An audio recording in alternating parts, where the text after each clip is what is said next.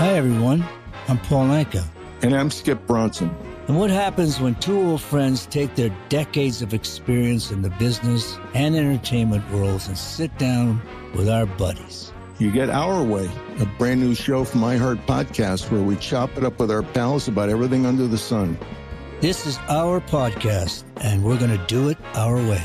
Listen to Our Way on the iHeartRadio app, Apple Podcasts, or wherever you get your podcasts.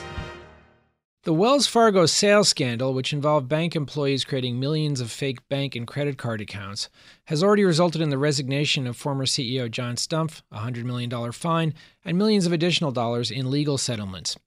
And now the independent directors of Wells Fargo, assisted by the law firm of Sherman and Sterling, have issued a report about the sales scandal.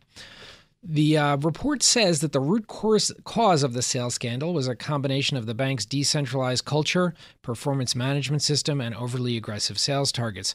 But it also points to mistakes by the bank's control functions, including its general counsel's office. Here to talk with us is Gabe Friedman, a reporter for Bloomberg BNA's Big Law Business, who covered the report when it came out. Gabe, tell us, can you summarize for us what the report says about what happened at Wells Fargo?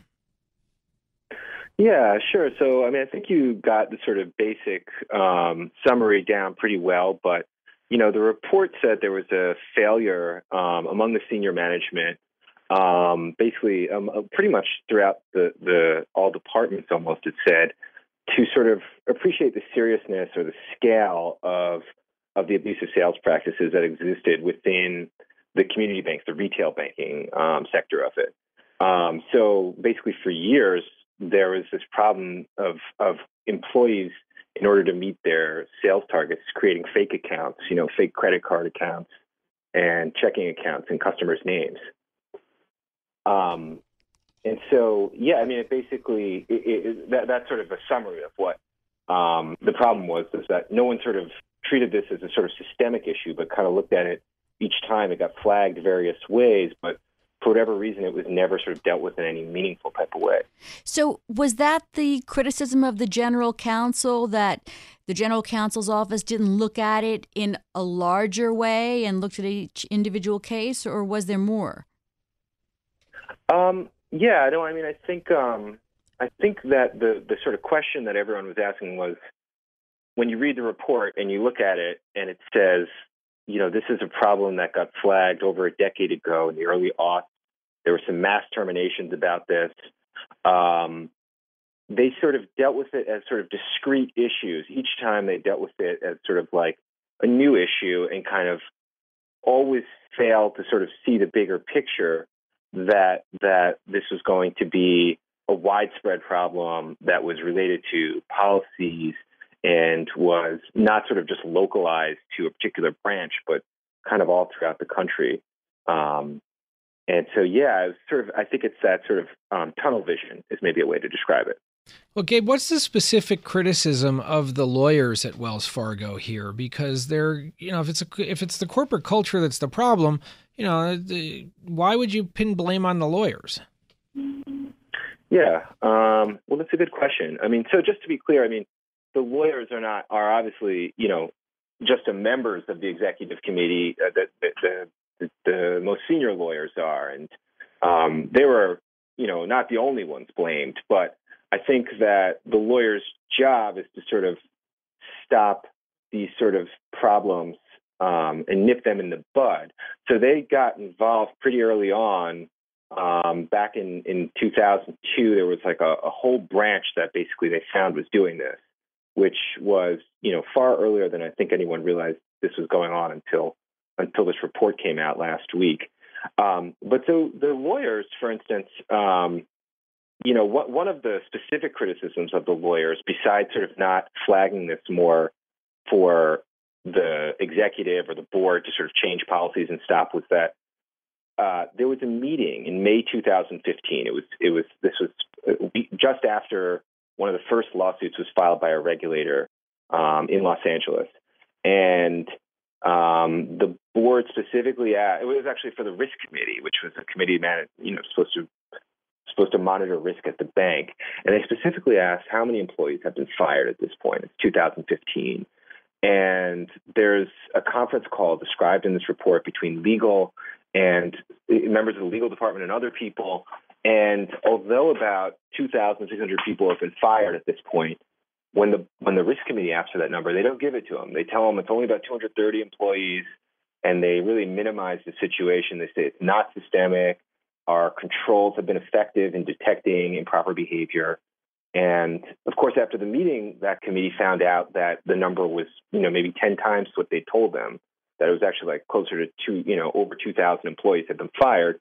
And so they were pretty critical. Now that meeting, that was the GC who gave the opening presentation at that meeting. So I think there's a lot of criticism of him just stemming from that. So, Gabe, is this report getting attention from in-house lawyers at other companies?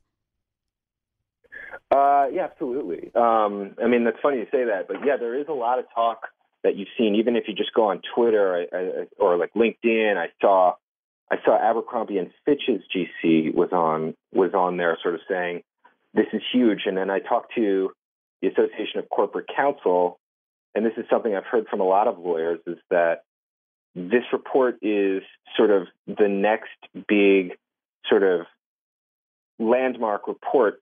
It's a look inside of a law department, which you don't ordinarily get, where you get to see sort of the mistakes they made. And you got similar reports from this out of some of the biggest scandals you can think of in the past decades. If you go all the way back to Enron, there was another sort of report that came out where you could see why none of the problems were caught and addressed earlier. And at General Motors, there was something similar. So my sense from talking to lawyers is that this is a report that's going to be studied in law schools and by general counsel and other lawyers for a long time. Well, given that, Gabe, what lessons should general counsels learn about the role they should play in their corporations? Yeah, no, that's a really interesting question. I mean, I think what you're hearing if you talk to people who've read the report, and what they say is that, the GC is a sort of unique role. They are the legal sort of mind of the company, and their role is not simply just to sort of say whether something is illegal or legal, but they're supposed to sort of give guidance to the company on whether something's creating too much risk. And so I think one lesson that you hear GCs talking about who've read the report is that, you have to be mindful not to sort of be too myopic, too focused on just sort of mitigating the legal risk, but also try and guide the company to take a path that's going to eliminate policies which are going to create this sort of systemic risk that occurred at Wells Fargo, where an entire banking.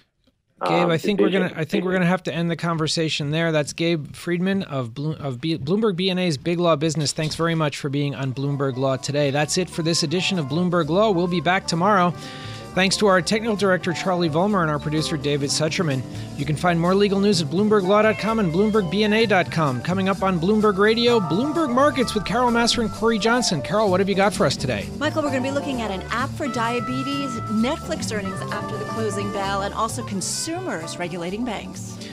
Stay tuned for all of that and more here on Bloomberg Radio. This is Bloomberg. Hi, everyone. I'm Paul Anka. And I'm Skip Bronson. And what happens when two old friends take their decades of experience in the business and entertainment worlds and sit down with our buddies? You get Our Way, a brand new show from iHeart Podcast where we chop it up with our pals about everything under the sun.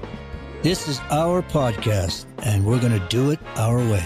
Listen to Our Way on the iHeartRadio app, Apple Podcasts, or wherever you get your podcasts.